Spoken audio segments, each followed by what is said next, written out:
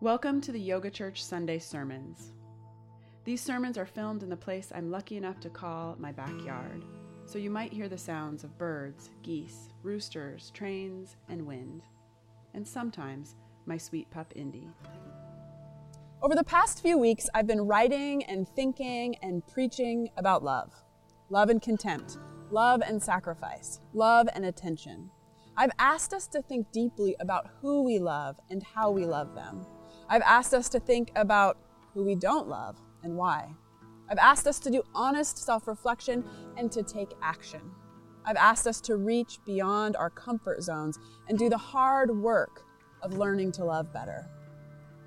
But after all this, there's one thing still stuck in my mind. One thing that hasn't been named in all this exploration: self-love. What happens when our contempt is directed inward? What happens when it's our own mind, heart, or body that we've deemed unclean? What happens when we're unable to make sacrifices for our own health and well-being? The sad fact is, even if we're not suffering from full-fledged self-hatred, many, if not most of us, experience some sort of self-judgment on a daily or even hourly basis. As a yoga teacher, I spend a great deal of time studying thoughts and our habits of thinking. In my work with yoga students and yoga therapy clients, I come alongside people as they explore their own thought patterns.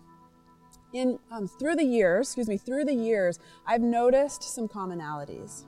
Many people feel like they live at the whim of their thoughts. When they start to pay attention to the functioning of their mind, they begin to realize that their sensory mind has more control over their actions and feelings than it probably should.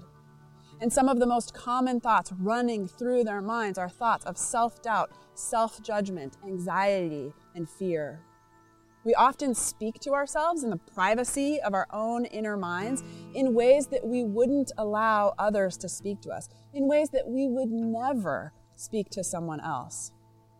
This may be a common experience, something that we share, but it isn't something to simply shake off as a normal part of being human. What we think about is important, because our thoughts, especially the ones that we think over and over and over again, shape our experience of life and our perceptions of the world. The Buddha says that all we are is the result of what we have thought. What you think about shapes who you are and what you become. I have a voice inside me that I've started calling the mean voice. The mean voice can be really mean. But let me tell you, for a couple of reasons, she's a lot less mean than she used to be. First, I let the mean voice out. Now, please understand me, I'm not being metaphorical here. I literally voiced out loud the things the mean voice was saying. Things can get intense locked inside our minds, but when we bring them out into the light of day, we're able to look at them differently. So I'm inviting you into the practice of speaking or writing down your thoughts verbatim. Next time you notice your mind filled with self-judgment, start talking out loud or get out a piece of paper and write down what you hear.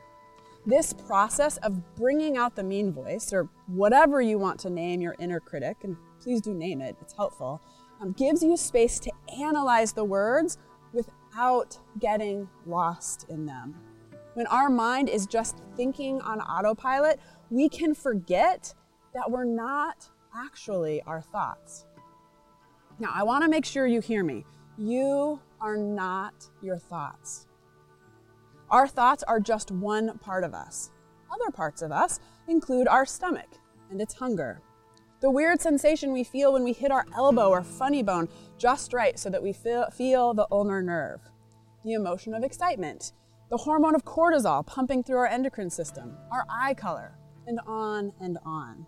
We are really interesting and complex creatures, and thoughts are absolutely part of who we are, but they are not who we are. Yoga Sutra 1.4 tells us that we spend most of our time, most of our life, lost in the ever-changing movements of our minds. This isn't good, but it's especially bad if the ever-changing movement of our minds is lost on a loop of self-doubt, self-judgment, anxiety, and fear. So please, let those thoughts out. Once I forced my mean voice to speak in the real world, I was able to respond differently. And I was able to put the mean voice up against other voices in my life. I'm blessed with an amazing, deeply empathetic best friend. And once, when we were in the bathroom together while she was blow drying her hair, I found the courage to tell her how I talked to myself in my own head. Tears welled up in her eyes. She put the blow dryer down, and I think she touched my head or pointed at me or something and said, "You are not allowed to talk to my friend like that." It was a powerful, transformative moment for me, one that highlights the importance of cultivating relationships in which we can share our vulnerabilities, because love is always multi-directional. In my practice, I'm always trying to love the world better, but through my practice, I could see the ways I wasn't loving myself well. With this awareness, I continued practicing, and eventually I found the courage to admit this lack of love out loud. I continued practicing and was finally able to admit it out loud in public, at least in the public of the bathroom with my best friend. And through this action of articulating pain out loud, I was offered love. And through the action of receiving love, I was able to create the habit of a new inner voice, a voice that stands guard against the mean voice. In order to love the world, we have to love ourselves. But in order to love ourselves, we have to love the world. As I said, love is multi-directional. It's active. It's a current. And while love is always already within us, sometimes we have to more intentionally place ourselves within its flow. Author and minister Wayne Muller wrote, "All we are," said the Buddha, "is a result of what we have thought." He might also have added, "All we are is a result of what we have loved." What we love draws us forward, shapes our destiny. Our love teaches us what to look for, where to aim, where to walk. With every action, word, relationship, and commitment, we slowly and inevitably become what we love. This brings me back to the practice of Pratipakshibhavanam, cultivating the opposite. We don't have control over much in this life, but we do get to decide where our attention goes. So let me be a voice for you as my friend was a voice for me. You are worthy of love, kindness, and self-acceptance. You have permission to tell your inner mean voice it's not welcome anymore. You have my encouragement to take up the practice of directing your attention toward love. The practice of cultivating self-love instead of self-judgment. The practice of cultivating self-acceptance instead of self-doubt.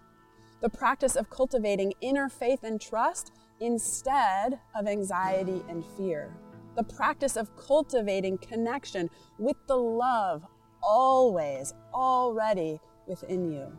That divine spark of love that exists as an inner sanctuary, always available to you within your heart. Now, before I go, I want to offer you one concrete way to take up these practices. 1, make a commitment to pay attention. When you notice yourself lost down the rabbit hole of self-judgment, pause and say thank you. Be grateful that you noticed. And 2, in this pause of gratitude, decide with intention to cultivate something different. Turn your attention toward love. You could turn your attention toward the love you feel for your pet, for a friend, for your partner, for the beauty you see in the tree outside your window. It could even simply be for the gratitude you feel for interrupting your habitual thoughts of judgment. And 3, take a moment, even just a breath, and choose to hold your attention directed toward love. And then 4, move on with your day.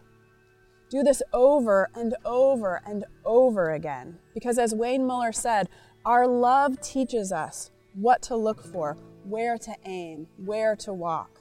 With our every action, word, relationship, and commitment, we slowly and inevitably become what we love. Get reflection questions, join the discussion, subscribe at summercushman.com. And don't forget to sign up for the Yoga Church Annual Retreat happening July 7th through 11th, 2019 on Bainbridge Island. I hope you'll join us.